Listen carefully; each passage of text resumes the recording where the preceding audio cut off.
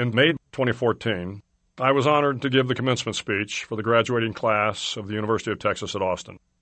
Even though the university was my alma mater, I was concerned that a military officer, whose career had been defined by war, might not find a welcoming audience among college students. But to my great surprise, the graduating class embraced the speech. The 10 lessons I learned from Navy SEAL training, which were the basis for my remarks, seemed to have a universal appeal. They were simple lessons that dealt with overcoming the trials of SEAL training, but the 10 lessons were equally important in dealing with the challenges of life, no matter who you are. Over the past 3 years, I have been stopped on the street by great folks telling me their own stories, how they didn't back down from the sharks, how they didn't ring the bell, or how making their bed every morning helped them through tough times. They all wanted to know more about how the 10 lessons shaped my life, and about the people who inspired me during my career. This small book is an attempt to do so. Each chapter gives a little more context to the individual lessons, and also adds a short story about some of the people who inspired me with their discipline, their perseverance, their honor, and their courage. I hope you enjoy the book. Chapter 1. Start your day with a task completed. If you want to change the world, start off by making your bed. The barracks at Basic SEAL Training is a nondescript 3-story building located on the beach at Coronado, California, just 100 yards from the Pacific Ocean. There is no air conditioning in the building, and at night, with the windows open, you can hear the tide roll in and the surf pounding against the sand. Rooms in the barracks are Spartan. In the officer's room, where I berthed with 3 other classmates, there were 4 beds, a closet to hang your uniforms, and nothing else. Those mornings that I stayed in the barracks, I would roll out of my Navy rack and immediately begin the process of making my bed. It was the first task of the day, a day that I knew would be filled with uniform inspections, long swims, longer runs, obstacle courses, and constant harassment from SEAL instructors. "Attention," shouted the class leader, Lieutenant Junior Grade Daniel Stewart, as the instructor entered the room. Standing at the foot of the bed, I snapped my heels together and stood up straight as a Chief Petty Officer approached my position. The instructor, stern and expressionless, began the inspection by checking the starch in my green uniform hat to ensure the 8-sided cover was crisp and correctly blocked. Moving from top to bottom, his eyes looked over every inch of my uniform. Were the creases in the blouse and the trousers aligned? Was the brass on the belt shined to a mirror-like radiance? Were my boots polished bright enough so he could see his fingers in their reflection? Satisfied that I met the high standards expected of a SEAL trainee, he moved to inspect the bed. The bed was as simple as the room, nothing but a steel frame and a single mattress.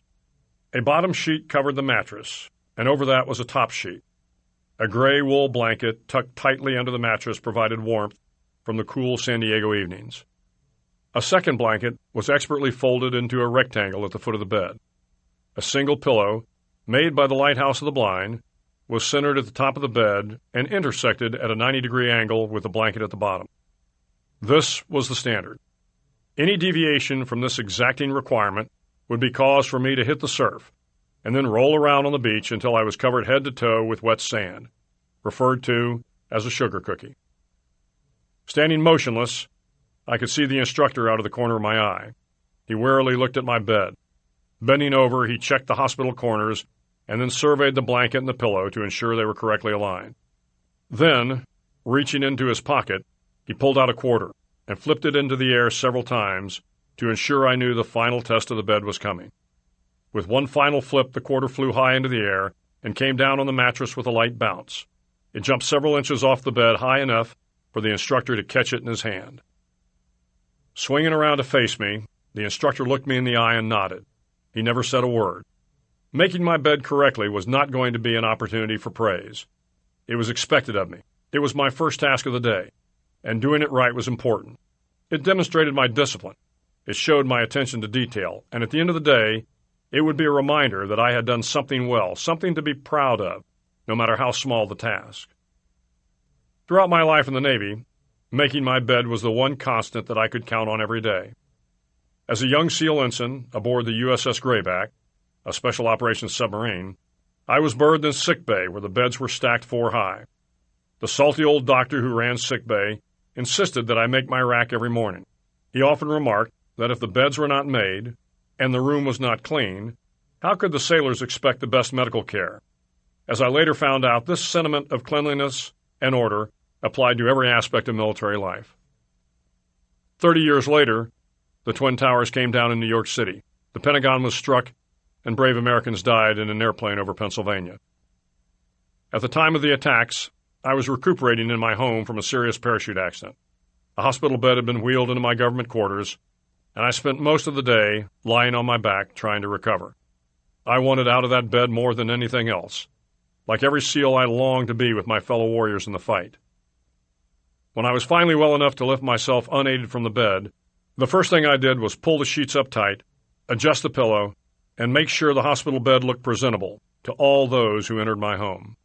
It was my way of showing that I had conquered the injury and was moving forward with my life. Within 4 weeks of 9/11, I was transferred to the White House, where I spent the next 2 years in the newly formed Office of Combating Terrorism. By October 2003, I was in Iraq at our makeshift headquarters on the Baghdad airfield. For the first few months, we slept on Army cots. Nevertheless, I would wake every morning, roll up my sleeping bag, place the pillow at the head of the cot, and get ready for the day. In December 2003, U.S. forces captured Saddam Hussein. He was held in confinement, during which time we kept him in a small room. He also slept on an Army cot, but with the luxury of sheets and a blanket. Once a day I would visit Saddam to ensure my soldiers were properly caring for him. I noticed with some sense of amusement that Saddam did not make his bed. The covers were always crumpled at the foot of his cot, and he rarely seemed inclined to straighten them.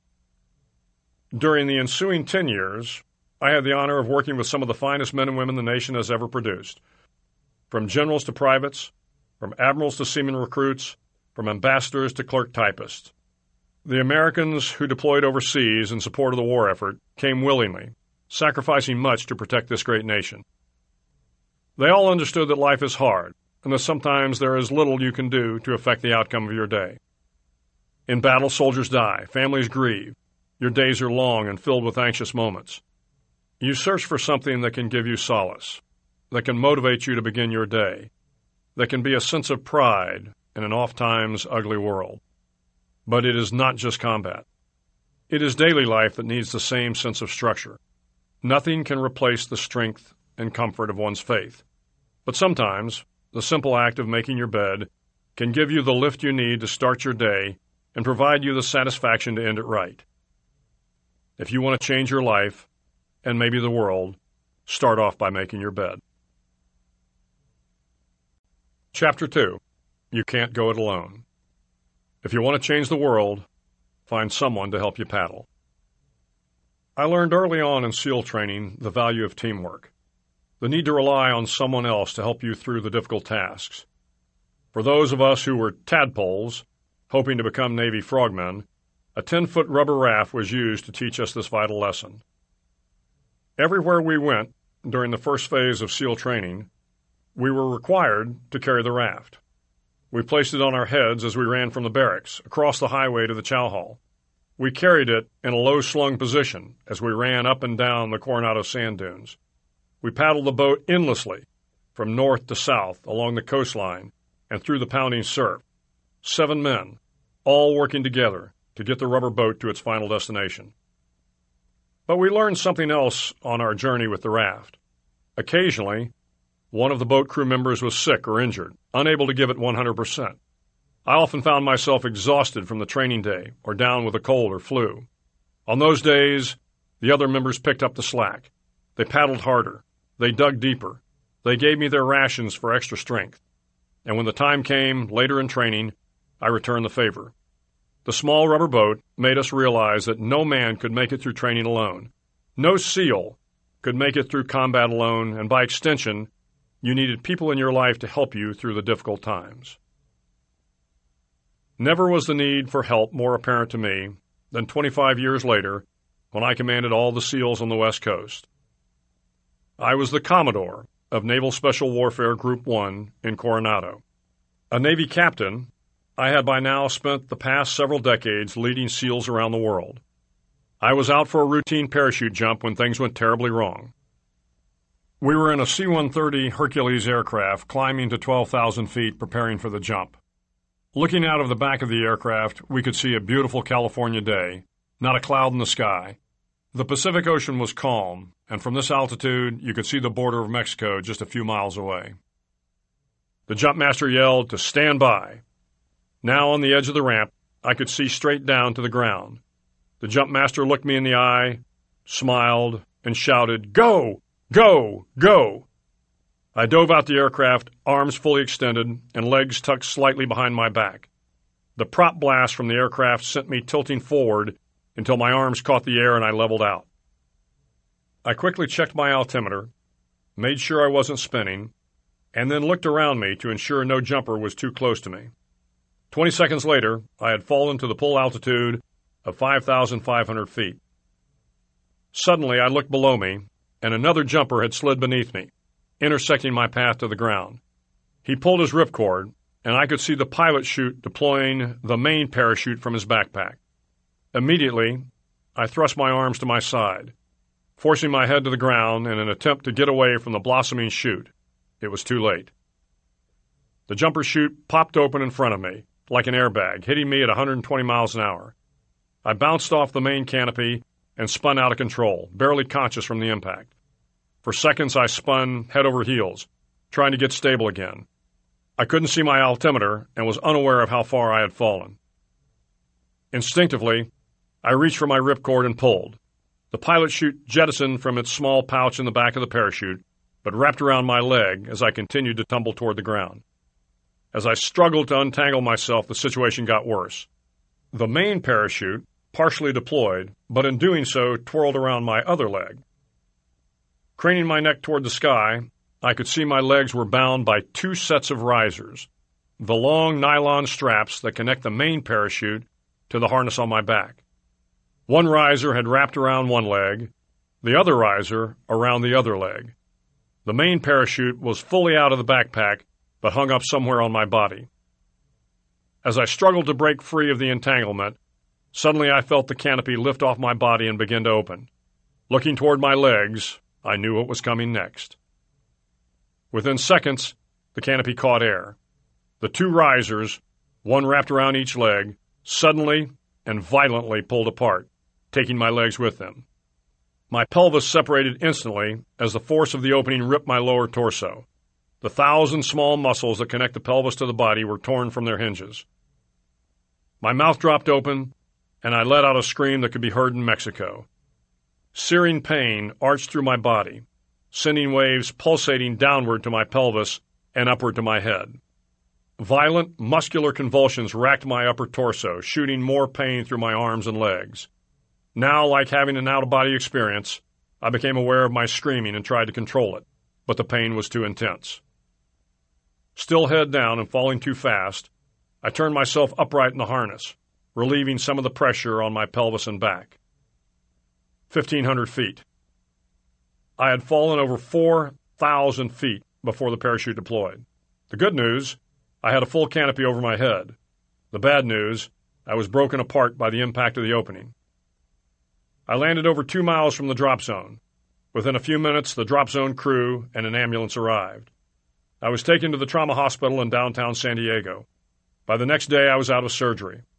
The accident had ripped my pelvis apart by almost 5 inches. The muscles in my stomach had become detached from the pelvic bone, and the muscles in my back and legs were severely damaged from the opening shock. I had a large titanium plate screwed into my pelvis and a long scapular screw drilled into my backside for stability. This seemed like the end of my career. To be an effective SEAL, you had to be physically fit. My rehabilitation was going to take months, maybe years, and the Navy was required to conduct a medical evaluation to determine if I was fit for duty. I left the hospital 7 days later, but remained bedridden at my home for the next 2 months. All my life, I had the feeling I was invincible. I believed that my innate athletic abilities could get me out of the most perilous situations, and up to this point I had been right. Many times during my career I had encountered life-threatening incidents, mid-air collisions in another parachute, uncontrolled descents in a mini-sub, nearly falling hundreds of feet off an oil rig, trapped beneath a sinking boat, demolition that exploded prematurely, and countless more incidents where a split second decided the fate between living and dying. Each time, I had somehow managed to make the right decision, and each time, I was physically fit enough to overcome the challenges before me. Not this time. Now lying in bed, all I felt was self-pity, but that would not last for long. My wife, Georgianne, had been given nursing duties. She cleaned my wounds, gave me the required daily shots, and changed my bedpan. But most importantly, she reminded me of who I was. I had never given up on anything in my life, and she assured me that I was not going to start now. She refused to let me feel sorry for myself. It was the kind of tough love that I needed, and as the days went by, I got better. My friends came by the house, called constantly, and helped with whatever they could. My boss, Admiral Eric Olson, somehow found a way around the policy that required the Navy to conduct a medical evaluation of my ability to continue to serve as a SEAL. His support for me likely saved my career. During my time in the SEAL teams, I had numerous setbacks, and in each case, someone came forward to help me. Someone who had faith in my abilities.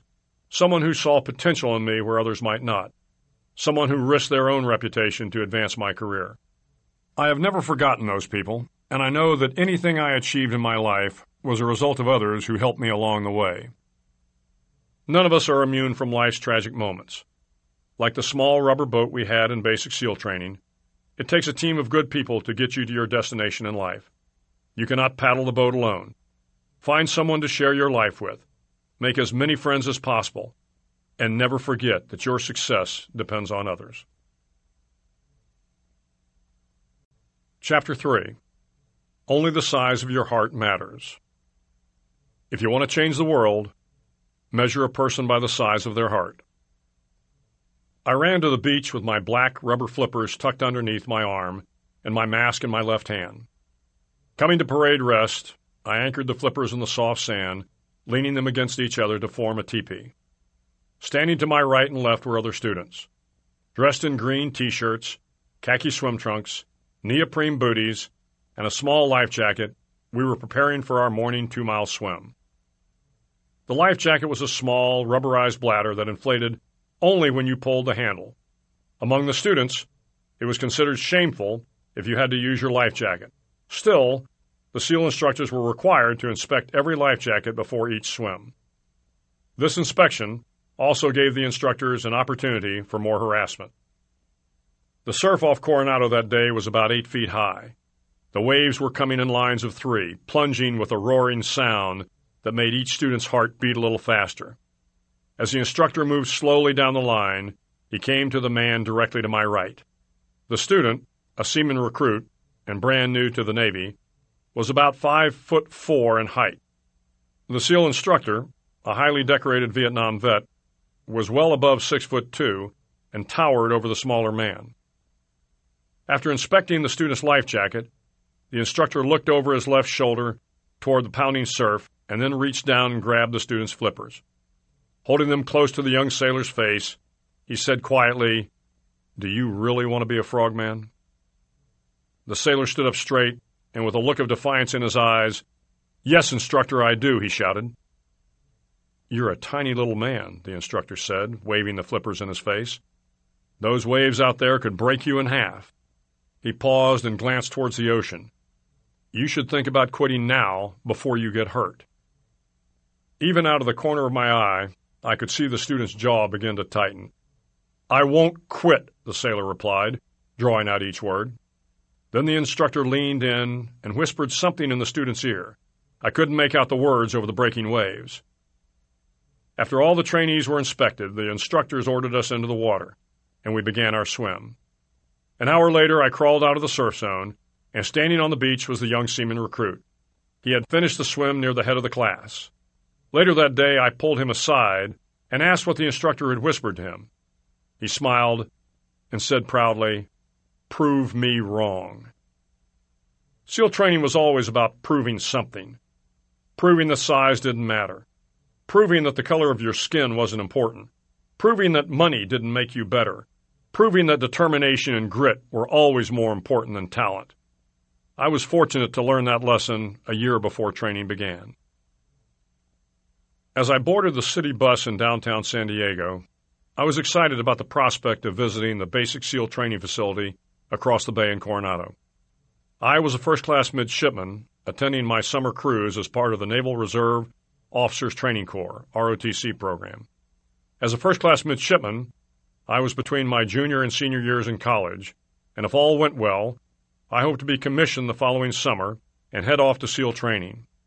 It was the middle of the week, and I had received permission from my ROTC instructor to deviate from the planned training aboard one of the ships in port and make my way to Coronado.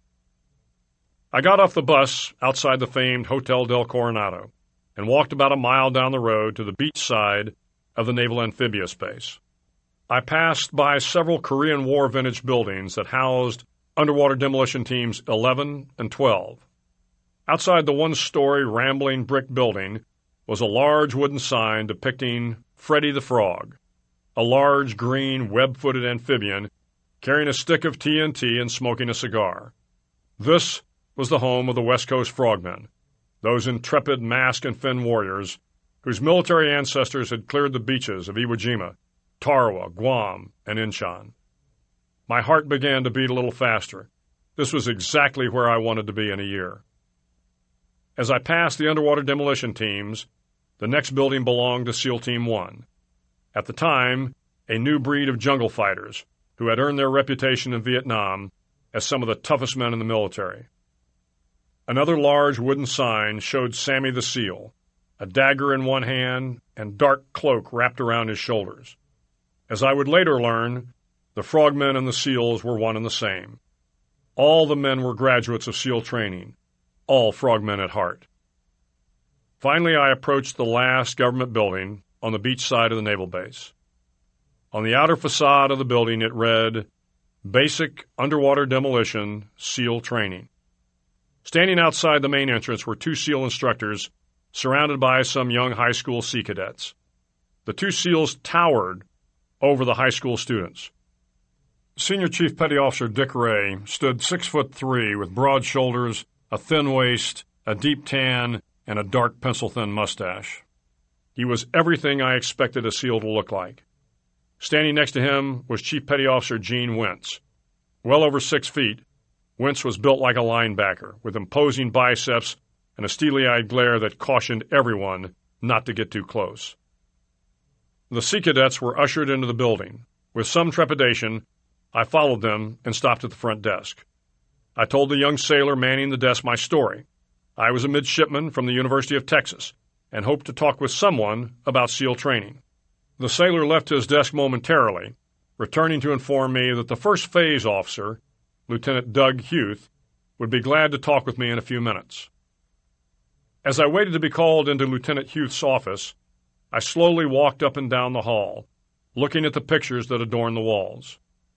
There were photos of SEALs in Vietnam, guys rising out of the waist-deep mud along the Mekong Delta, pictures of camouflaged SEAL platoons returning from a night mission, men loaded with automatic weapons and bandoliers of ammunition, boarding a swift boat heading into the jungle. Down the long hall, I saw another man looking at the photos. A civilian by his attire. He was slightly built, almost frail, and a mop of dark hair hung beetle-like over his ears.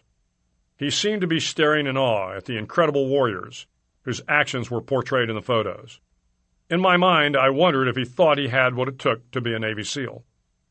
Looking at those pictures, did he really think he was tough enough to endure the training? Did he think his small frame could carry a heavy rucksack and 1,000 rounds of ammunition? Hadn't he seen the two SEAL instructors who were just at the front door? Massive men who clearly had the right stuff?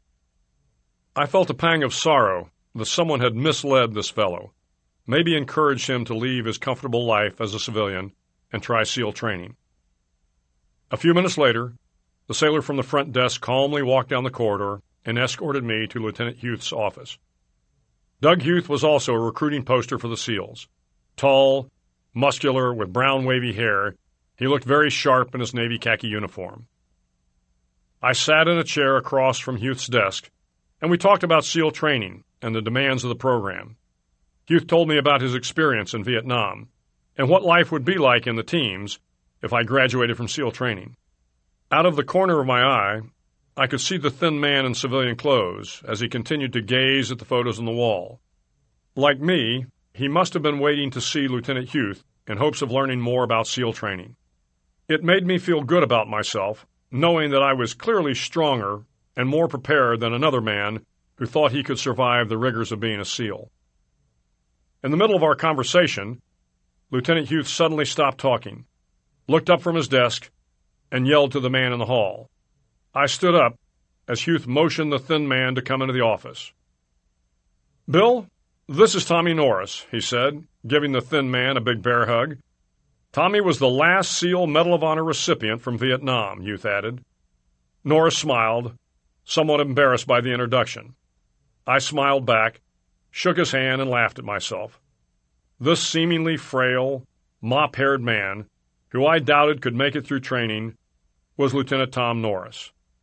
Tom Norris, who had served in Vietnam, had on successive nights gone deep behind enemy lines to rescue 2 downed airmen. This was Tom Norris, who, on another mission, was shot in the face by North Vietnamese forces and left for dead, only to be rescued by Petty Officer Mike Thornton, who would later receive the Medal of Honor for those actions.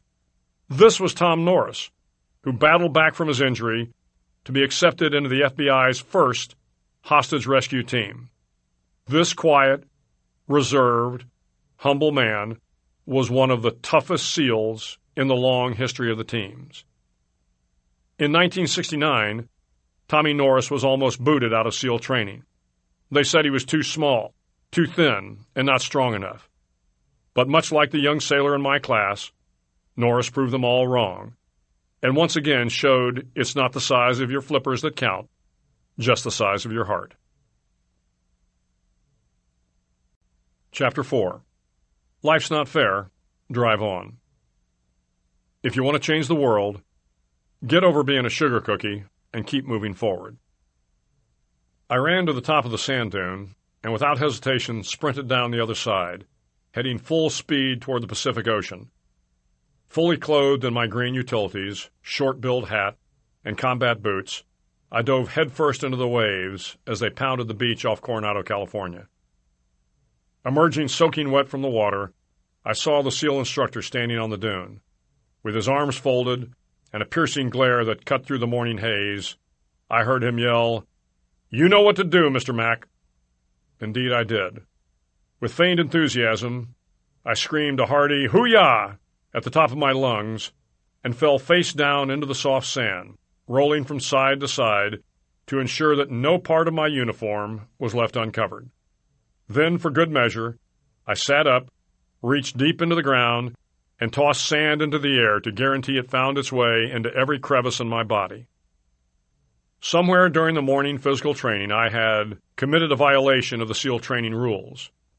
My punishment was to jump into the surf zone, roll around in the sand, and make myself a sugar cookie. In all of SEAL training, there was nothing more uncomfortable than being a sugar cookie. There were a lot of things more painful and more exhausting, but being a sugar cookie tested your patience and your determination. Not just because you spent the rest of the day with sand down your neck, under your arms, and between your legs, but because the act of becoming a sugar cookie was completely indiscriminate. There was no rhyme or reason. You became a sugar cookie at the whim of the instructor. To many of the SEAL trainees, this was hard to accept. Those that strived to be the very best expected that they would be rewarded for their stellar performance. Sometimes they were, and then again, sometimes they were not. Sometimes the only thing they got for all their effort was wet and sandy. Feeling like I was sufficiently coated with sand, I ran to the instructor, yelled "Hoo-yah" again, and came to attention. Looking me over to see if I met his standard of excellence in sugar cookies was Lieutenant Philip L. Martin, known to his friends as Moki. I, however, was not on a first-name basis with Lieutenant Martin. Moki Martin was the quintessential frogman. Born and raised in Hawaii, he was everything I strived to be as a SEAL officer.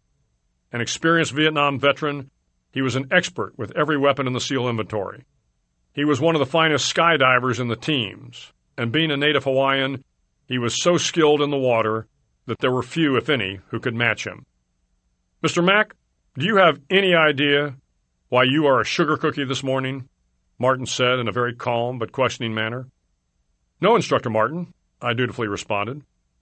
"Because, Mr. Mack, life isn't fair, and the sooner you learn that, the better off you will be."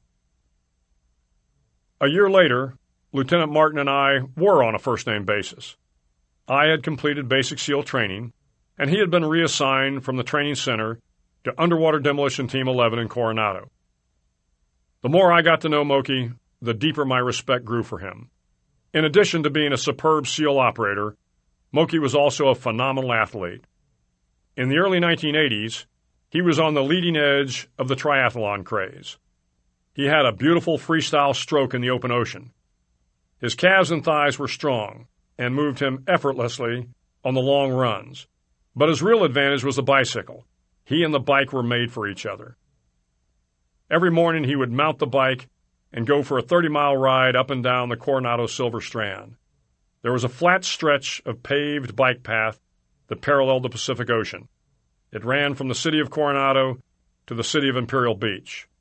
With the ocean on one side and the bay on the other, it was one of the most beautiful sections of beach in California. Early one Saturday morning, Moki was out on a training ride along the Silver Strand. Head down, pedaling fast, he never saw the oncoming bicycle. At roughly 25 miles an hour, the two bikes collided head-on. The bikes crumpled from the impact, slamming the riders together, leaving both men face down on the asphalt path. The first rider rolled over, dusted himself off, and struggled to his feet. He was banged up but otherwise fine. Moki remained face down, unable to move. The paramedics arrived within minutes, stabilized Moki, and transported him to the hospital. Initially there was hope that the paralysis was temporary, but as the days, months, and years passed, Moki never regained the use of his legs. The crash left him paralyzed from the waist down, with limited movement in his arms. For the past 35 years, Moki has been in a wheelchair. In all of those years, I never once heard him complain about his misfortune in life. Never once did I hear him ask, "Why me?" Never once did he display an ounce of pity for himself. In fact, after his accident, Moki went on to be an accomplished painter. He fathered a beautiful young girl. He founded and continues to oversee the Super Frog Triathlon that is held every year in Coronado. It is easy to blame your lot in life on some outside force, to stop trying because you believe fate is against you. It's easy to think that where you were raised, how your parents treated you, or what school you went to is all that determines your future. Nothing could be further from the truth. The common people and the great men and women are all defined by how they deal with life's unfairness. Helen Keller, Nelson Mandela, Stephen Hawking, Malala Yousafzai, and Moki Martin. Sometimes, no matter how hard you try, no matter how good you are, you still end up as a sugar cookie. Don't complain. Don't blame it on your misfortune. Stand tall, look to the future, and drive on. Chapter 5. Failure can make you stronger. If you want to change the world, don't be afraid of the circus. The waves off Coronado Island were choppy, the small white caps slapping us in the face as we side-stroked back towards the beach. As usual, my swim buddy and I were struggling to keep up with the rest of the SEAL training class. The instructors on the safety boat were yelling for us to pick up the pace, but it seemed like the harder we swam, the farther we fell behind. My swim buddy that day was Ensign Mark Thomas. Like me, Mark had received his commission through the Reserve Officers Training Corps, ROTC. He was a graduate of the Virginia Military Institute and one of the best long-distance runners in the class. In SEAL training, your swim buddy was the person you relied on to have your back. It was your swim buddy who you were physically tied to on the underwater dives. It was your swim buddy who you were partnered with on the long swims. Your swim buddy helped you study, kept you motivated, and became your closest ally throughout training. And as swim buddies, If one of you failed an event, both of you suffered the consequences. It was the instructor's way of reinforcing the importance of teamwork. As we finished the swim and crossed onto the beach, a SEAL instructor was waiting for us. "Drop down," the instructor yelled. This was the command, to fall into the push-up position, back straight, arms fully extended, and head up. "You two call yourselves officers?" There was no point in answering. We both knew he would continue. "Officers in the SEAL teams lead the way. They don't come in last on the swims. They don't embarrass their class." The instructor moved around us, kicking sand in our face as he circled. "I don't think you gentlemen are going to make it. I don't think you have what it takes to be SEAL officers." Pulling a small black notebook from his back pocket, he looked at us with disgust and jotted something down in the book. "You two just made the circus list." He shook his head. "You'll be lucky if you survive another week." The circus. It was the last thing either Mark or I wanted. The circus was held every afternoon at the end of training. The circus was another 2 hours of additional calisthenics combined with non-stop harassment by SEAL combat veterans who wanted only the strong to survive training. If you failed to meet the standard on any event that day, calisthenics, the obstacle course, the timed runs of the swims, your name was on the list. In the eyes of the instructors, you were a failure. What made the circus so feared by the students was not just the additional pain, but also the knowledge that the day after the circus, you would be exhausted from the extra workout and so fatigued that you would fail to meet the standards again. Another circus would follow, then another, and another. It was a death spiral, a cycle of failure that caused many students to quit training. As the rest of the students completed the day's events, Mark and I, along with several others, assembled on the asphalt grinder to begin another long session of calisthenics. Because we had come in last on the swim, the instructors had tailored the circus just for us that day. Flutter kicks. Lots and lots of flutter kicks. The flutter kicks were designed to strengthen your abdominals and thighs so you could power your way through the long open ocean swims. They were also designed to break you. The flutter kick exercise called for you to lay on your back with legs extended directly in front of you and your hands behind your head. As the instructor counted repetitions, you alternated moving your legs up and down in a kicking motion. At no time during the exercise were you allowed to bend your knees. Bending your knees was considered weakness among frogmen. The circus was punishing.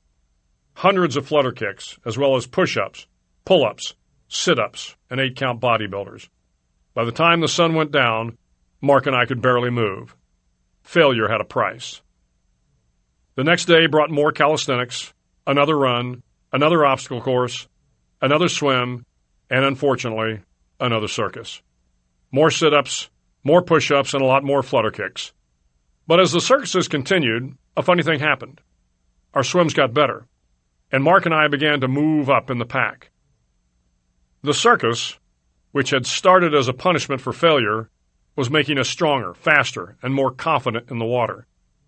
While other students quit, unable to handle the occasional failure and the pain it brought, Mark and I were determined not to allow the circus to beat us. As training was coming to an end, there was one final open ocean swim, a 5-miler off the coast of San Clemente Island. Completing it in the allowable time was essential to graduating from SEAL training.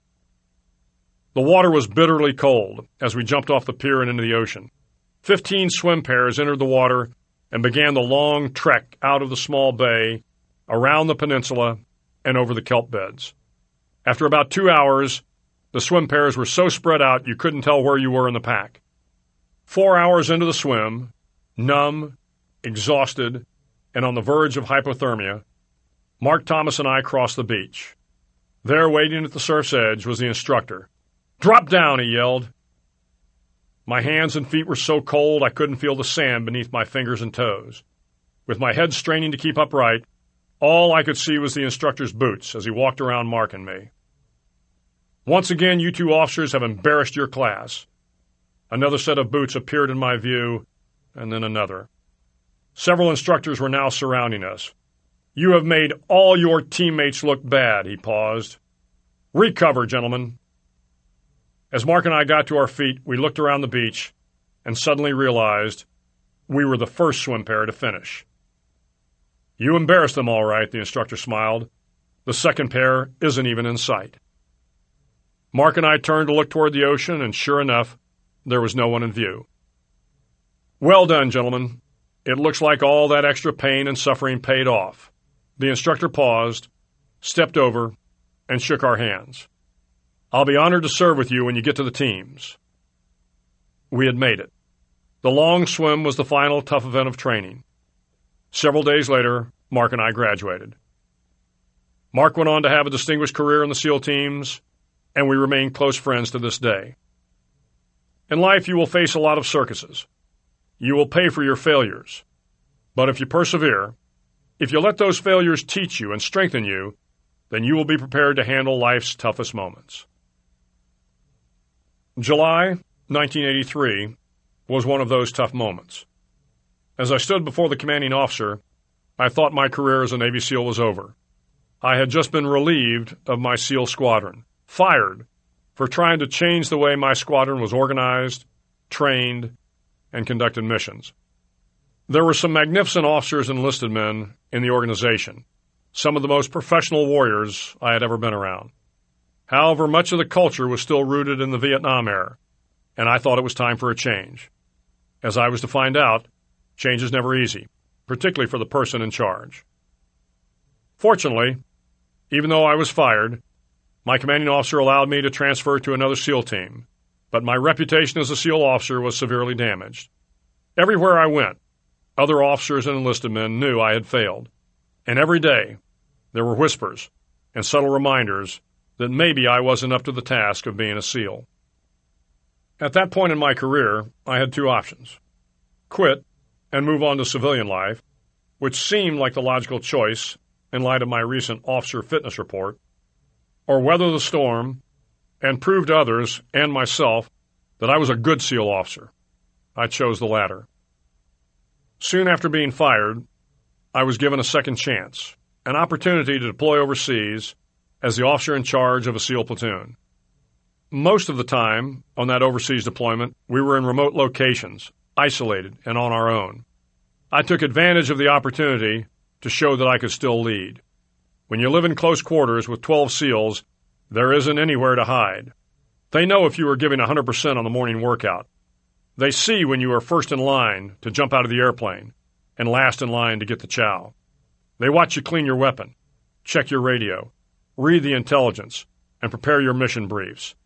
They know when you have worked all night preparing for tomorrow's training. As month after month of overseas deployment wore on, I used my previous failure as motivation to outwork, out-hustle, and outperform everyone in the platoon. I sometimes fell short of being the best, but I never fell short of giving it my best. In time, I regained the respect of my men. Several years later, I was selected to command a SEAL team of my own. Eventually, I would go on to command all the SEALs on the West Coast. By 2003, I found myself in combat in Iraq and Afghanistan. Now that I was a one-star admiral leading troops in a war zone, every decision I made had its consequences. Over the next several years, I stumbled often. But for every failure, for every mistake, there were hundreds of successes. Hostages rescued, suicide bombers stopped, pirates captured, terrorists killed, and countless lives saved. I realized that the past failures had strengthened me, taught me that no one is immune to mistakes. True leaders must learn from their failures, use the lessons to motivate themselves, and not be afraid to try again or make the next tough decision. You can't avoid the circus. At some point, we all make the list. Don't be afraid of the circus. Chapter 6. You must dare greatly. If you want to change the world, slide down the obstacle head first. Standing at the edge of the 30-foot tower, I grabbed the thick nylon rope. One end of the rope was attached to the tower, and the other end anchored on the ground to a pole 100 feet away. I was halfway through the SEAL obstacle course, and I was on a record pace. Swinging my legs over the top of the line and holding on for dear life, I began to inch my way off the platform. My body hung underneath the rope, and with a caterpillar-like motion, I slowly made my way, foot by foot, to the other end. As I reached the end, I released my grip on the line, dropped into the soft sand, and ran to the next obstacle. The other students in my class were yelling encouragement, but I could hear the SEAL instructor calling out the minutes. I had lost a lot of time on the slide for life. My possum-style technique of negotiating the long rope was just too slow, but somehow I couldn't bring myself to slide down the rope head first. Going head first off the tower, using a method called commando style, was much faster, but also much riskier. You were less stable on the top of the rope than hanging underneath, and if you fell and injured yourself, you would be washed out of the class. I crossed the finish line with a disappointing time. As I was doubled over, trying to catch my breath, a grizzled old Vietnam vet with highly polished boots and a heavily starched green uniform stood hunched over me. "When are you going to learn, Mr. Mack?" he said with an unmistakable tone of contempt. "That obstacle course is going to beat you every time unless you start taking some risks." 1 week later, I pushed my fears aside, mounted the top of the rope, and thrust my body headfirst down the slide for life. As I crossed the finish line in a personal best, I could see the old Vietnam SEAL nodding his approval. It was a simple lesson in overcoming your anxieties and trusting your abilities to get the job done. The lesson would serve me well in the years to come. It was Iraq in 2004. The voice on the other end of the radio was calm, but had an unmistakable sense of urgency. The 3 hostages we were searching for had been located. Al-Qaeda terrorists were holding them in a walled compound on the outskirts of Baghdad. Unfortunately, intelligence indicated that the terrorists were about to move the men, and we had to act quickly. The Army Lieutenant Colonel, in charge of the rescue mission, informed me that they would have to conduct a dangerous daylight raid. To make matters worse, the only way to be successful was to land 3 Black Hawk helicopters carrying the assault force into the middle of the small compound. We talked through other tactical options, but it was clear the colonel was right. It was always preferable to conduct a rescue mission at night, when the element of surprise was on your side. But this was a fleeting opportunity, and if we didn't act now, the hostages would be moved and possibly killed. I approved the mission, and within minutes, the rescue force had boarded the 3 Black Hawk helicopters and was now on its way to the compound. High above the Black Hawks, another helicopter was providing video surveillance back to my headquarters.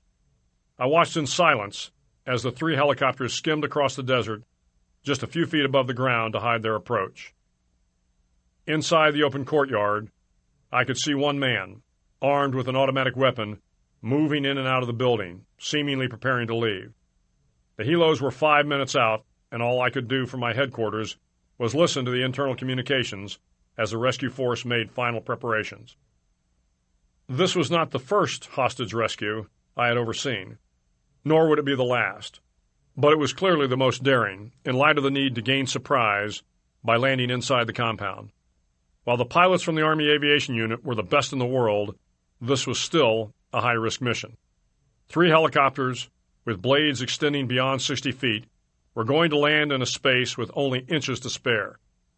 Adding to the level of difficulty was an 8-foot-high brick wall that surrounded the compound, forcing the pilots to dramatically alter their approach angle. It was going to be a hard landing, and over the radio, I could hear the rescue force preparing for impact. From the overhead surveillance, I could see the helicopter's final approach. The first aircraft flew flat and level, and then as it crossed over the wall, the helo flared upward, settling into the tiny courtyard. Immediately, the rescue force exited the Black Hawk and began surging into the building. The second helo, right on the tail of the first, landed within a few feet of his companion. Dirt from the downwash of the helicopters caused a cloud of dust to encircle the landing area. As the third helo approached the compound, a giant plume of dust temporarily blinded the pilot. The front of the third helo inched over the wall, but the rear wheel clipped the 8-foot-high barricade, throwing bricks everywhere. With no room to spare, the pilot forced the helo to the ground with a thud, but everyone inside was unharmed. Minutes later, I received word that all the hostages were safe.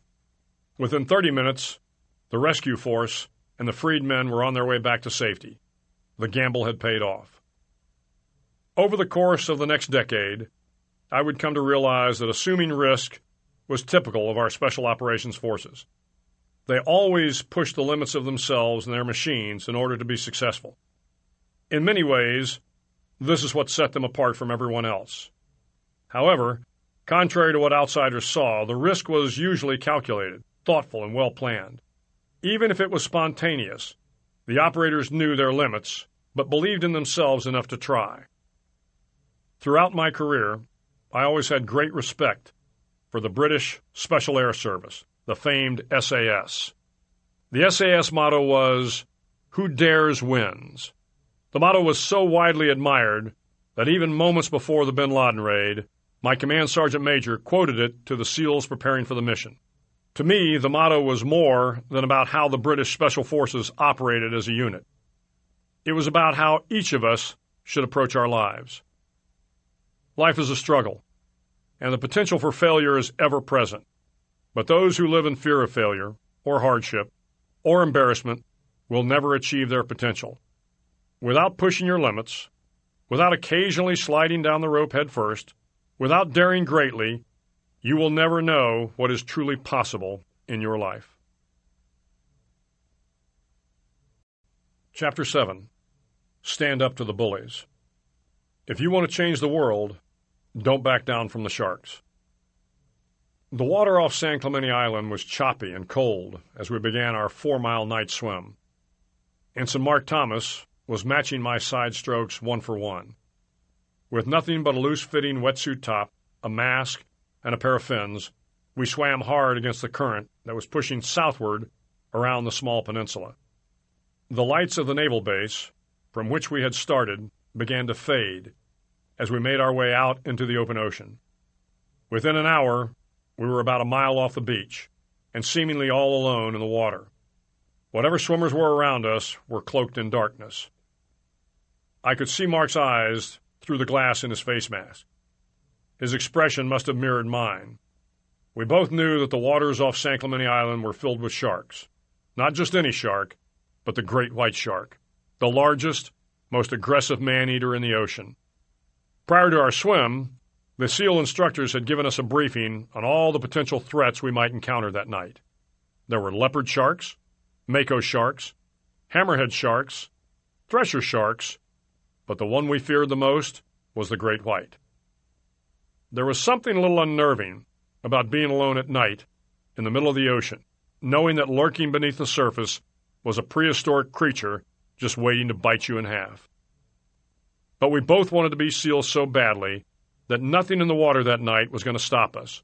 If we had to fight off the sharks, then we were both prepared to do so. Our goal, which we believed to be honorable and noble, gave us courage, and courage is a remarkable quality. Nothing and nobody can stand in your way. Without it, others will define your path forward. Without it, you are at the mercy of life's temptations. Without courage, men will be ruled by tyrants and despots. Without courage, no great society can flourish. Without courage, the bullies of the world rise up. With it, you can accomplish any goal. With it, you can defy and defeat evil. Saddam Hussein, the now former president of Iraq, sat on the edge of an old army cot, clad only in an orange jumpsuit. Having been captured by U.S. forces 24 hours earlier, he was now a prisoner of the United States. As I opened the door to allow the new Iraqi government leaders into the room, Saddam remained seated. A smirk crossed his face, and there was no sign of remorse or submission in his attitude. Immediately, the 4 Iraqi leaders began to yell at Saddam, but from a safe distance. With a look of contempt, Saddam gave them a deadly smile and motioned them to sit down. Still fearful of the former dictator, they each grabbed a folding chair and took their seats. The screaming and finger-pointing continued, but slowly subsided as the former dictator began to talk. Under Saddam Hussein, the Ba'ath Party was responsible for the deaths of thousands of Shia Iraqis and tens of thousands of Kurds. Saddam had personally executed a number of his own generals whom he felt were disloyal. Although I was positive Saddam would no longer be a threat to the other men in the room, the Iraqi leaders were not so certain. The fear in their eyes was unmistakable. This man, the butcher of Baghdad, had for decades terrorized an entire nation. His cult of personality had drawn to him followers of the worst sort. His murderous thugs had brutalized the innocent and forced thousands to flee the country. No one in Iraq had mustered the courage to challenge the tyrant. There was no doubt in my mind that these new leaders were still terrified of what Saddam might be able to do, even from behind bars. If the purpose of the meeting was to show Saddam that he was no longer in power, it had failed. In those brief moments, Saddam had managed to intimidate and frighten the new regime leadership. He seemed more confident than ever. As the Iraqi leaders left, I instructed my guards to isolate the former president in a small room. There would be no visitors, and the guards in the room were ordered not to talk with Saddam. Over the next month, I visited the small room every day, and every day Saddam rose to greet me, and every day without speaking, I motioned him back to his cot. The message was clear. He was no longer important. He could no longer intimidate those around him. He could no longer instill fear into his subjects. Gone was the gleaming palace. Gone were the handmaidens, the servants, and the generals. Gone was the power. The arrogance and oppressiveness that had defined his rule had ended. Courageous young American soldiers had stood up to his tyranny, and now he was no longer a threat to anyone. 30 days later, I transferred Saddam Hussein to a proper military police unit, and a year later, the Iraqis hanged him for his crimes against the nation. Bullies are all the same, whether they are in the schoolyard, in the workplace, or ruling a country through terror. They thrive on fear and intimidation. Bullies gain their strength through the timid and faint of heart. They are like sharks that sense fear in the water. They will circle to see if their prey is struggling. They will probe to see if their victim is weak. If you don't find the courage to stand your ground, they will strike. In life, to achieve your goals, to complete the night swim, you will have to be men and women of great courage. That courage is within all of us. Dig deep, and you will find it in abundance. Chapter 8. Rise to the occasion. If you want to change the world, be your very best in the darkest moments. I stood on the small sandy spit of land, looking across the bay at the line of warships that were moored at the 32nd Street Naval Base. In between the ships and our starting point was a small vessel anchored in San Diego Bay that would be this evening's target. Our training class had spent the last several months learning to dive the basic scuba and the more advanced, bubbleless Emerson closed-circuit diving rig. Tonight was the culmination of dive phase, the most technically difficult part of basic SEAL training. Our objective was to swim the 2,000 meters underwater from the starting point across the bay to the anchored vessel. Once underneath the ship, we were to place our practice limpet mine on the keel and then, without being detected, return to the beach. The Emerson diving apparatus was morbidly referred to as the death rig. It was known to malfunction occasionally, and according to SEAL folklore, a number of trainees had died over the years using the Emerson. At night, the visibility in San Diego Bay was so bad that you couldn't see your hand in front of your face. All you had was a small green chemical light to illuminate your underwater compass.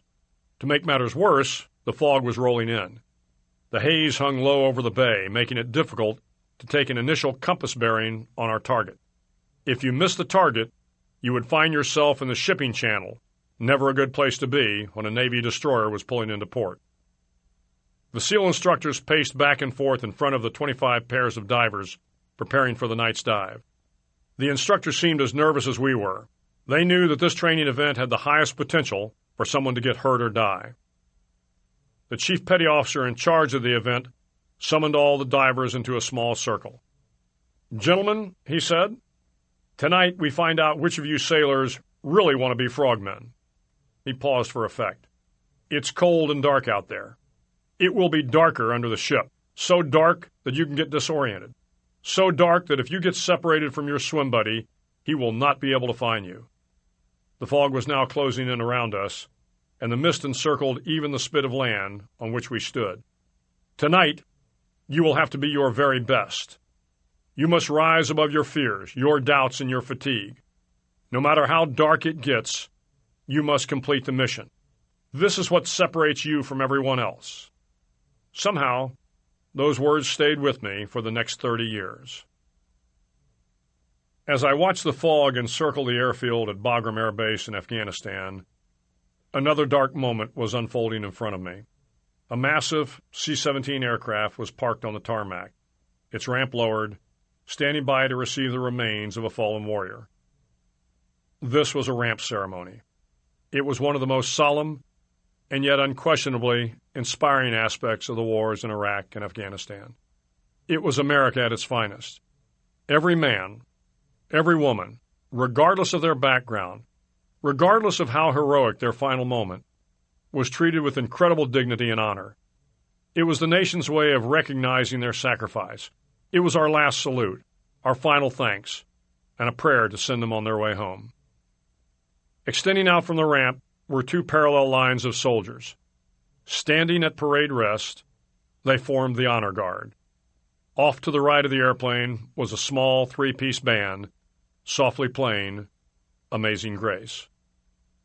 A few others, myself included, were gathered to the left, and all along Hangar Row stood hundreds of other soldiers, sailors, airmen, Marines, civilians, and our allies. They had all come to pay their last respects. The Humvee tactical vehicle carrying the remains arrived right on time.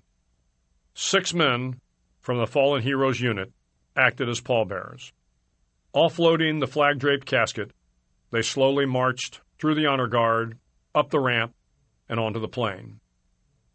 They positioned the casket in the middle of the cargo bay, turned smartly, came to attention, and saluted. At the head of the casket, the pastor bowed his head and read from Isaiah 6:8. "And I heard the voice of the Lord saying, 'Whom shall I send, and who will go for me?' And I said, 'Here I am, send me.'"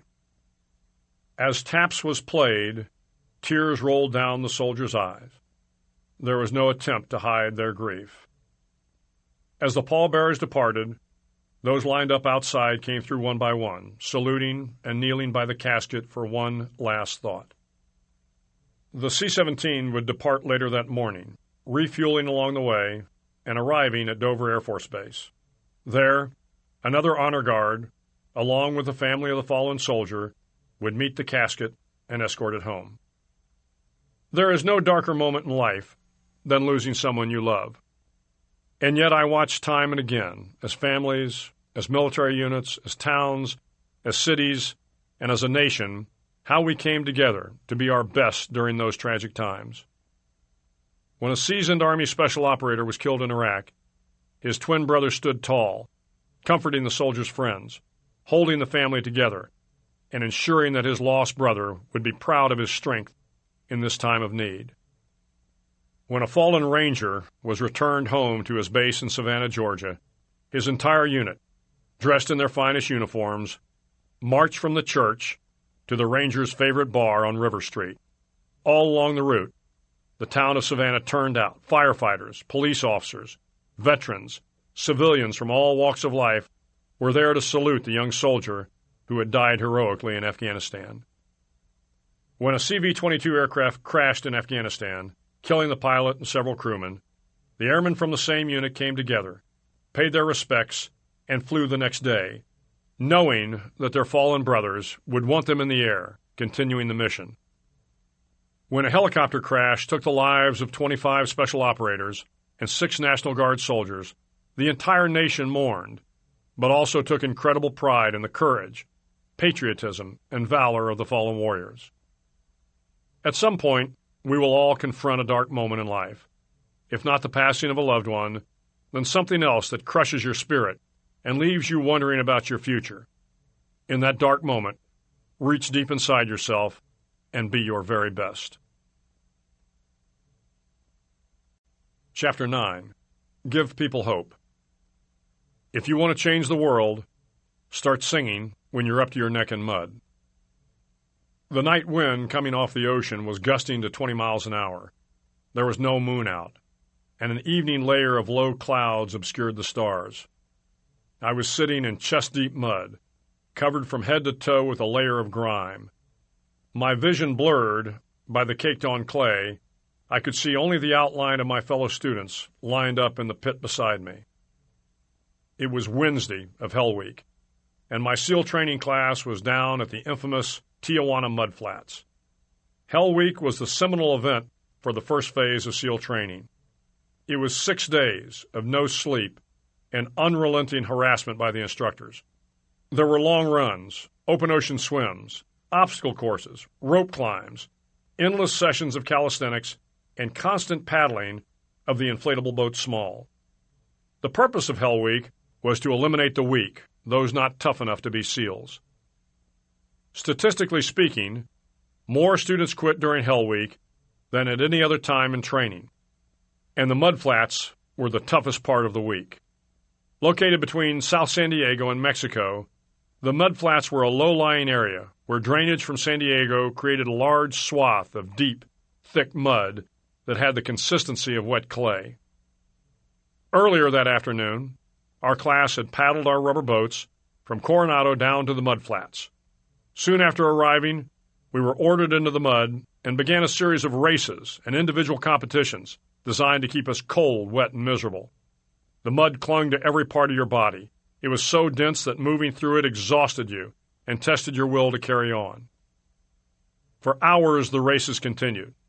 By the evening, we could barely move from the bone-chilling coldness and the fatigue. As the sun went down, the temperature dropped, the wind picked up, and everything seemed to get even harder. Morale was declining rapidly. It was only Wednesday, and we all knew that another 3 days of pain and exhaustion lay ahead. This was the moment of truth for a lot of the students. Shaking uncontrollably, with hands and feet swollen from nonstop use, and skin so tender that even the slightest movement brought discomfort, our hope for completing the training was fading fast. Silhouetted against the distant lights of the city, a SEAL instructor walked purposefully to the edge of the mud flats. Sounding like an old friend, he softly talked into a bullhorn and offered comfort to the suffering trainees. We could join him and the other instructors by the fire, he said. He had hot coffee and chicken soup. We could relax until the sun came up, get off our feet, take it easy. I could sense that some of the students were ready to accept his offer. After all, how much longer could we survive in the mud? A warm fire, hot coffee, and chicken soup sure sounded good. But then came the catch. All he needed was for 5 of us to quit. Just 5 quitters, and the rest of the class could have some relief from the pain. The student beside me started to move toward the instructor. I grabbed his arm and held him tight, but the urge to leave the mud was too great. He broke free of my grasp and began to lunge for dry ground. I could see the instructor smiling. He knew that once one man quit, others would follow. Suddenly, above the howl of the wind came a voice, singing. It was tired and raspy, but loud enough to be heard by all. The lyrics were not meant for tender ears, but everyone knew the tune. One voice became 2, and 2 became 3, and then before long everyone was singing. The student rushing for the dry ground turned around and came back beside me. Looping his arm around mine, he began to sing as well. The instructor grabbed the bullhorn and shouted for the class to quit singing. No one did. He yelled at the class leader to get control of the trainees. The singing continued. With each threat from the instructor, the voices got louder, the class got stronger, and the will to continue on in the face of adversity became unbreakable. In the darkness, with the fire reflecting on the face of the instructor, I could see him smile. Once again, we had learned an important lesson. The power of one person to unite the group. The power of one person to inspire those around him, to give them hope. If that one person could sing while neck-deep in mud, then so could we. If that one person could endure the freezing cold, then so could we. If that one person could hold on, then so could we. The large room at Dover Air Force Base was filled with grieving families. Inconsolable children sobbing in their mother's arms, parents holding hands hoping to gain strength from each other, and wives with a far-off look of disbelief. Just 5 days earlier, a helicopter carrying Navy SEALs, their Afghan Special Operations partners, and flown by Army aviators had been shot down in Afghanistan. All 38 men on board were killed. It was the single greatest loss in the War on Terror.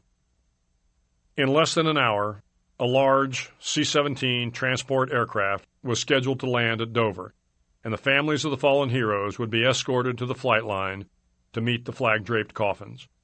But as the families waited, the President of the United States, the Secretary of Defense, the service secretaries, and senior military leaders filed into the waiting room to pay their respects and give comfort where they could. I had attended dozens of services for fallen soldiers. It was never easy, and I often wondered whether my words of solace made any difference to those who lost loved ones, or whether the shock of their loss made everything I said incomprehensible. As my wife Georgianne and I began to talk with the families, I struggled with the right words. How could I truly emphasize with their pain? How could I tell them that the sacrifice of their son, their husband, their father, their brother, their friend was worth it? I did my best to console each one. I hugged them. I prayed with them.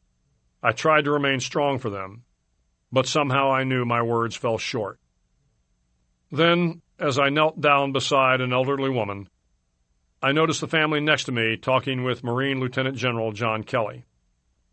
The military assistant to the Secretary of Defense, Kelly was tall, lean, with close-cropped gray hair and dressed in an immaculate Marine uniform.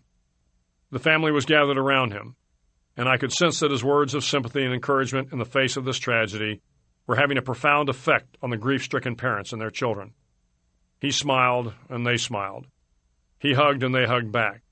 He reached out his hand, and they grasped it tightly. After embracing the parents one last time and thanking the family for their sacrifice, Kelly moved on to the next group of heartbroken survivors. During the next hour, John Kelly touched almost every family in the room. More than any other visitor that day, Kelly's words resonated with every parent, every wife, every brother and sister, and every friend. His words were words of understanding. His were words of compassion. And above all, his were words of hope. Only John Kelly could have made a difference that day. Only John Kelly could have given them hope, because only John Kelly knew what it was like to lose a son in combat. Marine First Lieutenant Robert Kelly was killed in Afghanistan in 2010 while serving with the 3rd Battalion, 5th Marines.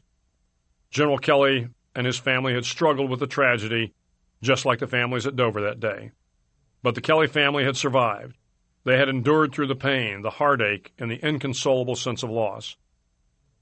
As I watched him that day, he also gave me strength. The truth is, when you lose a soldier, you grieve for the families, but you also fear that that same fate may someday befall you. You wonder whether you could survive the loss of a child, or you wonder how your family would get along without you by their side. You hope and pray that God will be merciful and not have you shoulder this unthinkable burden. Over the course of the next 3 years, John Kelly and I became close friends. He was a remarkable officer, a strong husband to his wife Karen, and a loving father to his daughter Kate and oldest son, Marine Major John Kelly. But more than that, without ever knowing it, John Kelly gave all those around him hope. Hope that in the very worst of times we could rise above the pain, the disappointment, and the agony, and be strong. That each of us had within us the ability to carry on, and not only to survive, but also to inspire others. Hope is the most powerful force in the universe. With hope you can inspire nations to greatness. With hope you can raise up the downtrodden. With hope you can ease the pain of unbearable loss. Sometimes all it takes is one person to make a difference. We will all find ourselves neck-deep in mud someday. That is the time to sing loudly, to smile broadly, to lift up those around you and give them hope that tomorrow will be a better day. Chapter 10. Never, ever quit. If you want to change the world, don't ever, ever ring the bell. I stood at attention, along with the other 150 students, beginning the first day of SEAL training. The instructor, dressed in combat boots, khaki shorts, and a blue and gold T-shirt, walked across the large asphalt courtyard to a brass bell hanging in full view of all the trainees. "Gentlemen," he began, "today is the first day of SEAL training. For the next 6 months, you will undergo the toughest course of instruction in the United States military." I glanced around and could see some looks of apprehension on the faces of my fellow students. The instructor continued, "You will be tested like no time in your life." Pausing, he looked around the class of new tadpoles.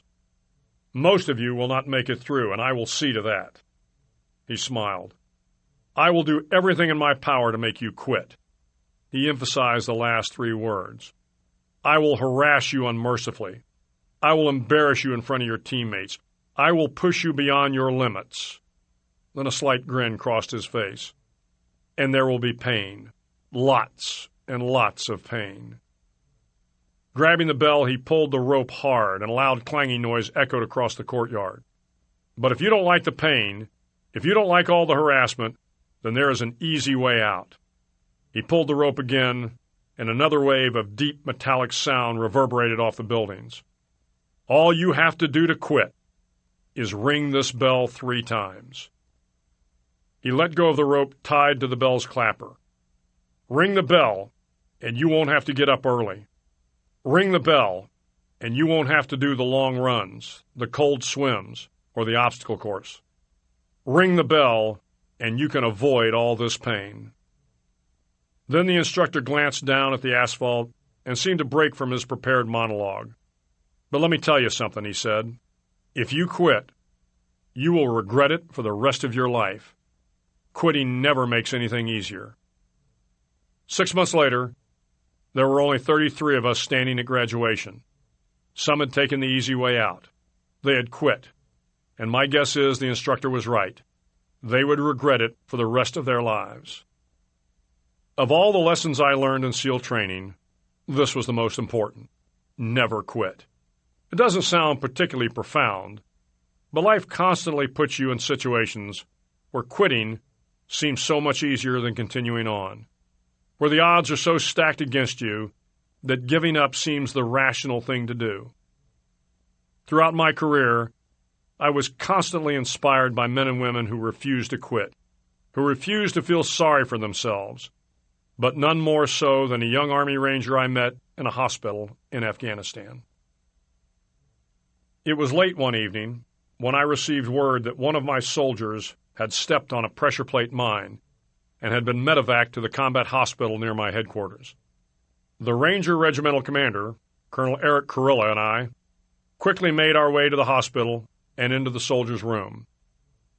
The soldier lay in the hospital bed, tubes extending from his mouth and chest, blast burns streaked up his arms and across his face. The blanket covering his body lay flat to the bed, where his legs would normally have been. His life was now changed forever. I had made countless visits to the combat hospital in Afghanistan. As a wartime leader, you try not to internalize the human suffering. You know that it is part of combat. Men get wounded. Men die. If you allow every decision you make to be predicated on the possible loss of life, you will struggle mightily to be effective. Somehow, though, this night seemed different. The Ranger lying in front of me was so very young, younger than my 2 boys. He was 19 years old, and his name was Adam Bates. He had arrived in Afghanistan just a week earlier, and this had been his first combat mission. I leaned over and touched my hand to his shoulder. He appeared to be sedated and unconscious. I reflected for a minute, said a little prayer, and was starting to leave when the nurse came in to check on my soldier. She smiled, looked at his vitals, and asked me if I had any questions regarding his status. She informed me that both of his legs had been amputated and that he had serious blast injuries, but that his chance for survival was good. I thanked her for taking such great care of Ranger Bates, and I told her I would return when he was conscious. "Oh, he's conscious," she stated. "In fact, it would be good for you to talk with him."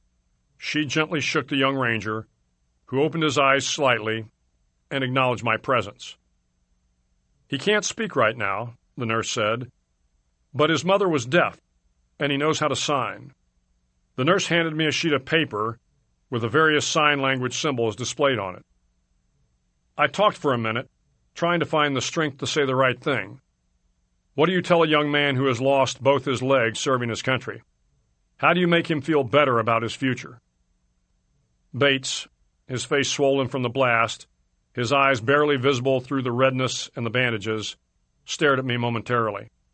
He must have sensed the pity in my expression. Raising his hand, he began to sign. I looked at each symbol on the sheet of paper before me. Slowly, painfully, he signed, "I will be okay," and then he fell back asleep. As I left the hospital that evening, I could not help but cry. Of the hundreds of men I talked with in the hospital, never once did anyone complain. Never once. They were proud of their service. They were accepting of their fate, and all they wanted to do was to get back to their unit, to be with the men that they had left behind. Somehow, Adam Bates personified all those men who had come before him. A year after my hospital visit in Afghanistan, I was at the 75th Ranger Regimental Change of Command. There in the stands was Ranger Bates, looking sharp in his dress uniform and standing tall on his new prosthetic legs. I overheard him challenge a number of his fellow Rangers to a pull-up contest. With all he had been through, the multiple surgeries, the painful rehab, and adjusting to a new life, he never quit. He was laughing, joking, smiling, and just as he promised me, he was okay. Life is full of difficult times, but someone out there always has it worse than you do. If you fill your days with pity, sorrowful for the way you have been treated, bemoaning your lot in life, blaming your circumstances on someone or something else, then life will be long and hard. If, on the other hand, you refuse to give up on your dreams, stand tall and strong against the odds, then life will be what you make of it, and you can make it great. Never, ever ring the bell. The University of Texas Commencement Speech, May 2014. The university's slogan is, "What starts here changes the world." I have to admit, I kind of like it. What starts here changes the world. Tonight, there are almost 8,000 students graduating from the University of Texas. That great paragon of analytical rigor, Ask.com, says that the average American will meet 10,000 people in their lifetime. That's a lot of folks. But if every one of you changed the lives of just 10 people, and each one of those folks changed the lives of another 10 people, just 10, then in 5 generations, 125 years, the class of 2014 will have changed the lives of 800 million people. 800 million people. Think of it. Over twice the population of the United States. Go one more generation, and you can change the entire population of the world, 8 billion people. If you think it's hard to change the lives of 10 people, change their lives forever, you're wrong. I saw it happen every day in Iraq and Afghanistan. A young Army officer makes a decision to go left instead of right down a road in Baghdad, and the 10 soldiers in his squad are saved from a close-in ambush. In Kandahar province, Afghanistan, a non-commissioned officer from the female engagement team senses something isn't right and directs the infantry platoon away from a 500-pound IED, saving the lives of a dozen soldiers. But if you think about it, not only were these soldiers saved by the decisions of one person, but their children yet unborn were also saved. and their children's children were saved. Generations were saved by one decision, by one person. But changing the world can happen anywhere, and anyone can do it. So what starts here can indeed change the world. But the question is, what will the world look like after you change it? Well, I am confident that it will look much, much better. But if you will humor this old sailor for just a moment, I have a few suggestions that may help you on your way to a better world. And while these lessons were learned during my time in the military, I can assure you that it matters not whether you ever served a day in uniform. It matters not your gender, your ethnic or religious background, your orientation, or your social status. Our struggles in this world are similar, and the lessons to overcome those struggles and to move forward, changing ourselves and the world around us, will apply equally to all. I have been a Navy SEAL for 36 years, but it all began when I left UT for basic SEAL training in Coronado, California. Basic SEAL training is 6 months of long, torturous runs in the soft sand, midnight swims in the cold water off San Diego, obstacle courses, unending calisthenics, days without sleep, and always being cold, wet, and miserable. It is 6 months of being constantly harassed by professionally trained warriors who seek to find the weak of mind and body and eliminate them from ever becoming a Navy SEAL. But the training also seeks to find those students who can lead in an environment of constant stress, chaos, failure, and hardships. To me, basic SEAL training was a lifetime of challenges crammed into 6 months. So here are the 10 lessons I learned from basic SEAL training that hopefully will be of value to you as you move forward in life. Every morning in basic SEAL training, my instructors, who at the time were all Vietnam veterans, would show up in my barracks room, and the first thing they would inspect was your bed. If you did it right, the corners would be square, the covers pulled tight, the pillow centered just under the headboard, and the extra blanket folded neatly at the foot of the rack. It was a simple task, mundane at best. But every morning, we were required to make our bed to perfection. It seemed a little ridiculous at the time, particularly in light of the fact that we were aspiring to be real warriors, tough, battle-hardened SEALs. But the wisdom of this simple act has been proven to me many times over. If you make your bed every morning, you will have accomplished the first task of the day. It will give you a small sense of pride, and it will encourage you to do another task, and another, and another. By the end of the day, that one task completed will have turned into many tasks completed. Making your bed will also reinforce the fact that little things in life matter.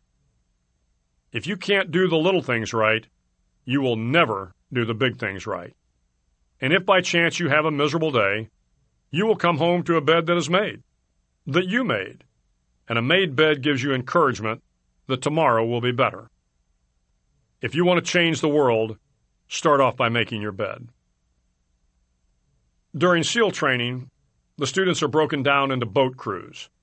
Each crew is 7 students, 3 on each side of a small rubber boat, and 1 coxswain to help you guide the dinghy.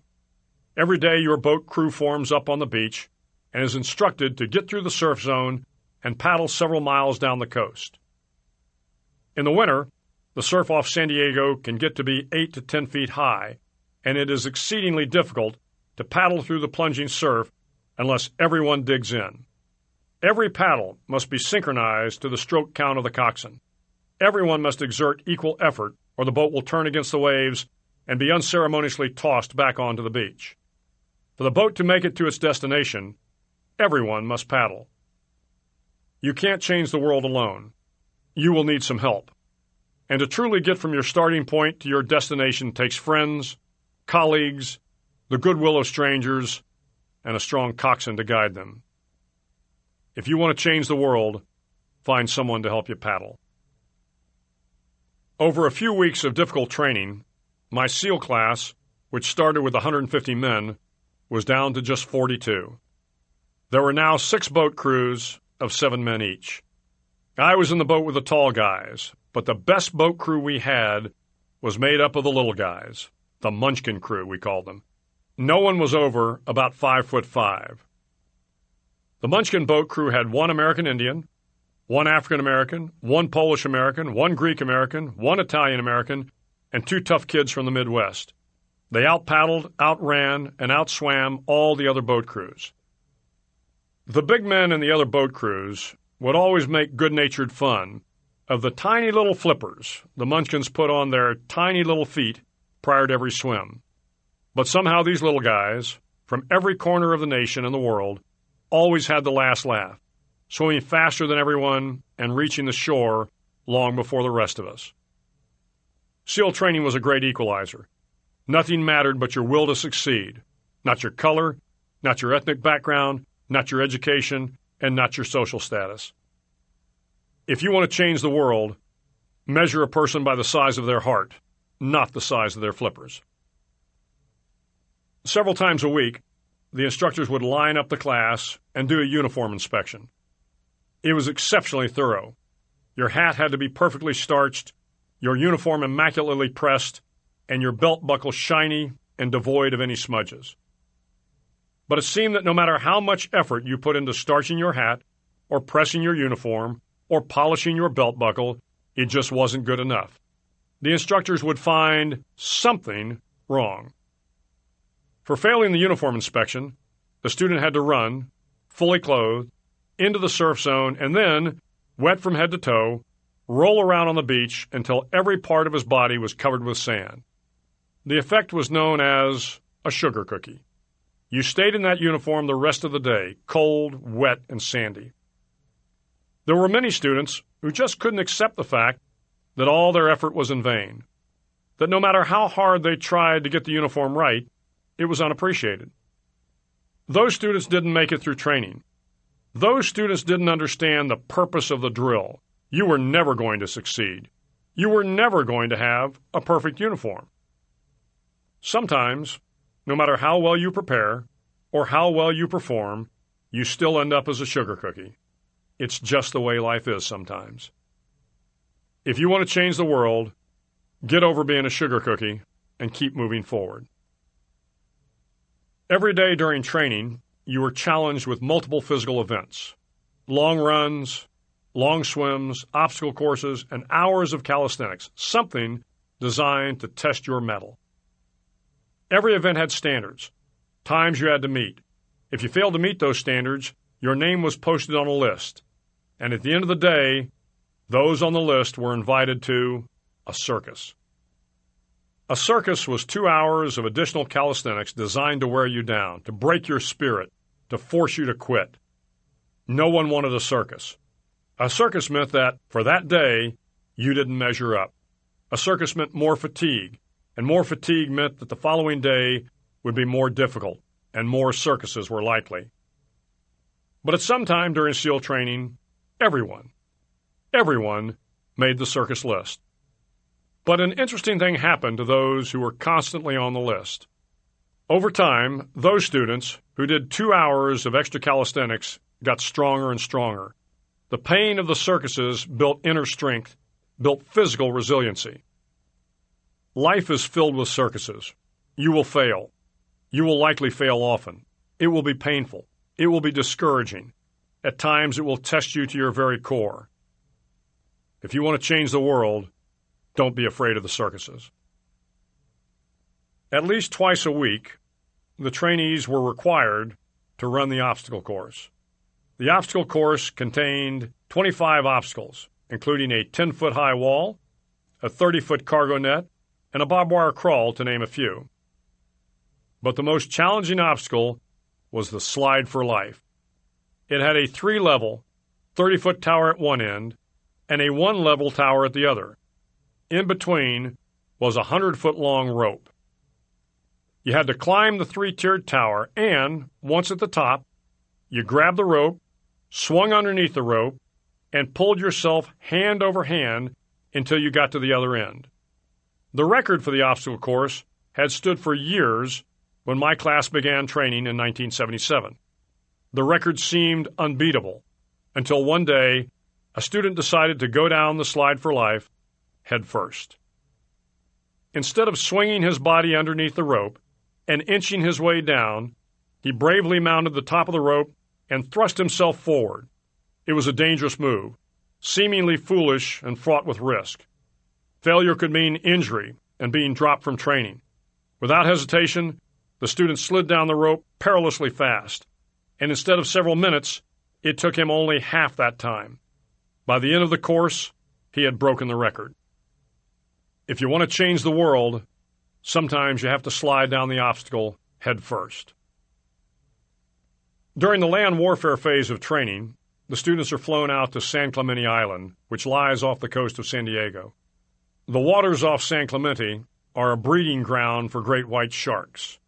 To pass SEAL training, there are a series of long swims that must be completed. One is the night swim. Before the swim, the instructors joyfully brief the trainees on all the species of sharks that inhabit the waters off San Clemente. They assure you, however, that no student has ever been eaten by a shark, at least not recently. But you are also taught that if a shark begins to circle your position, stand your ground. Do not swim away. Do not act afraid. And if the shark, hungry for a midnight snack, darts towards you, then summon up all your strength and punch him in the snout, and he will turn and swim away. There are a lot of sharks in the world. If you hope to complete the swim, you will have to deal with them. If you want to change the world, don't back down from the sharks. One of our jobs as Navy SEALs is to conduct underwater attacks against enemy shipping. We practice this technique extensively during basic training. The ship attack mission is where a pair of SEAL divers is dropped off outside an enemy harbor, and then they swim well over 2 miles underwater using nothing but a depth gauge and a compass to get to their target. During the entire swim, even well below the surface, there is some light that comes through. It is comforting to know that there is open water above you. But as you approach the ship, which is tied to a pier, the light begins to fade. The steel structure of the ship blocks the moonlight. It blocks the surrounding street lamps. It blocks all ambient light. To be successful in your mission, you have to swim under the ship and find the keel, the center line and the deepest part of the ship. This is your objective. But the keel is also the darkest part of the ship, where you cannot see your hand in front of your face, where the noise from the ship's machinery is deafening, and where it is easy to get disoriented and fail. Every SEAL knows that under the keel, at the darkest moment of the mission, is the time when you must be calm, composed, when all your tactical skills, all your physical power, and all your inner strength must be brought to bear. If you want to change the world, you must be your very best in the darkest moment. The 9th week of training is referred to as Hell Week. It is 6 days of no sleep, constant physical and mental harassment, and one special day at the Mud Flats. The Mud Flats are an area between San Diego and Tijuana where the water runs off and creates the Tijuana Sloughs, a swampy patch of terrain where the mud will engulf you. It is on Wednesday of Hell Week that you paddle down to the Mud Flats and spend the next 15 hours trying to survive the freezing cold mud, the howling wind, and the incessant pressure from the instructors to quit. As the sun began to set that Wednesday evening, my training class, having committed some egregious infraction of the rules, was ordered into the mud. The mud consumed each man till there was nothing visible but our heads. The instructors told us we could leave the mud if only 5 men would quit. Just 5 men, and we could get out of the oppressive cold. Looking around the Mud Flats, it was apparent that some students were about to give up. It was still over 8 hours till the sun came up. 8 more hours of bone-chilling cold. The chattering teeth and shivering moans of the trainees were so loud it was hard to hear anything. And then, one voice began to echo through the night. One voice raised in song. The song was terribly out of tune, but sung with great enthusiasm. One voice became 2, and 2 became 3, and before long everyone in the class was singing. We knew that if one man could rise above the misery, then others could as well. The instructors threatened us with more time in the mud if we kept up the singing, but the singing persisted, and somehow the mud seemed a little warmer, the wind a little tamer, and the dawn not so far away. If I have learned anything in my time traveling the world, it is the power of hope. The power of one person, a Washington, Lincoln, King, Mandela, and even a young girl from Pakistan, Malala. One person can change the world by giving people hope. If you want to change the world, start singing when you're up to your neck in mud. Finally, in SEAL training there is a bell, a brass bell that hangs in the center of the compound for all the students to see. All you have to do to quit is ring the bell. Ring the bell, and you no longer have to wake up at 5 o'clock. Ring the bell, and you no longer have to do the freezing cold swims. Ring the bell, and you no longer have to do the runs, the obstacle course, the PT, and you no longer have to endure the hardships of training. Just ring the bell. If you want to change the world, don't ever, ever ring the bell. To the graduating class of 2014, you are moments away from graduating, moments away from beginning your journey through life, moments away from starting to change the world for the better. It will not be easy. Start each day with a task completed. Find someone to help you through life. Respect everyone. Know that life is not fair and that you will fail often. But if you take some risks, step up when the times are toughest, face down the bullies, lift up the downtrodden, and never, ever give up. If you do these things, then the next generation and the generations that follow will live in a world far better than the one we have today. And what started here will indeed have changed the world for the better. Thank you very much. Hook 'em horns. Afterward, if you want to change your life, or maybe the world, remember, start each day with a task completed. Find someone to help you through life. Respect everyone. Know that life is not fair and that you will fail often. But if you take some risks, step up when times are toughest, face down the bullies, lift up the downtrodden, and never, ever give up. If you do these things, then you can change your life for the better, and maybe the world. This has been a Hachette audio production of Make Your Bed, Little Things That Can Change Your Life and Maybe the World. Written and read by Admiral William H. McRaven, United States Navy, retired. Produced and directed by Lisa Kahn. Recorded by Phil Mazzetti at the Sound Lab. Post-production by A1 Sound Studio. Make Your Bed is available in print and digital formats from Grand Central Publishing, a division of Hachette Book Group. For more Hachette audio productions, visit us at hachetteaudio.com. Thank you for listening.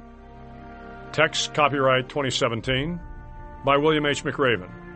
Audio production copyright 2017, Hachette Audio, all rights reserved. Hachette Book Group supports the right to free expression and the value of copyright. The purpose of copyright is to encourage writers and artists to produce the creative works that enrich our culture.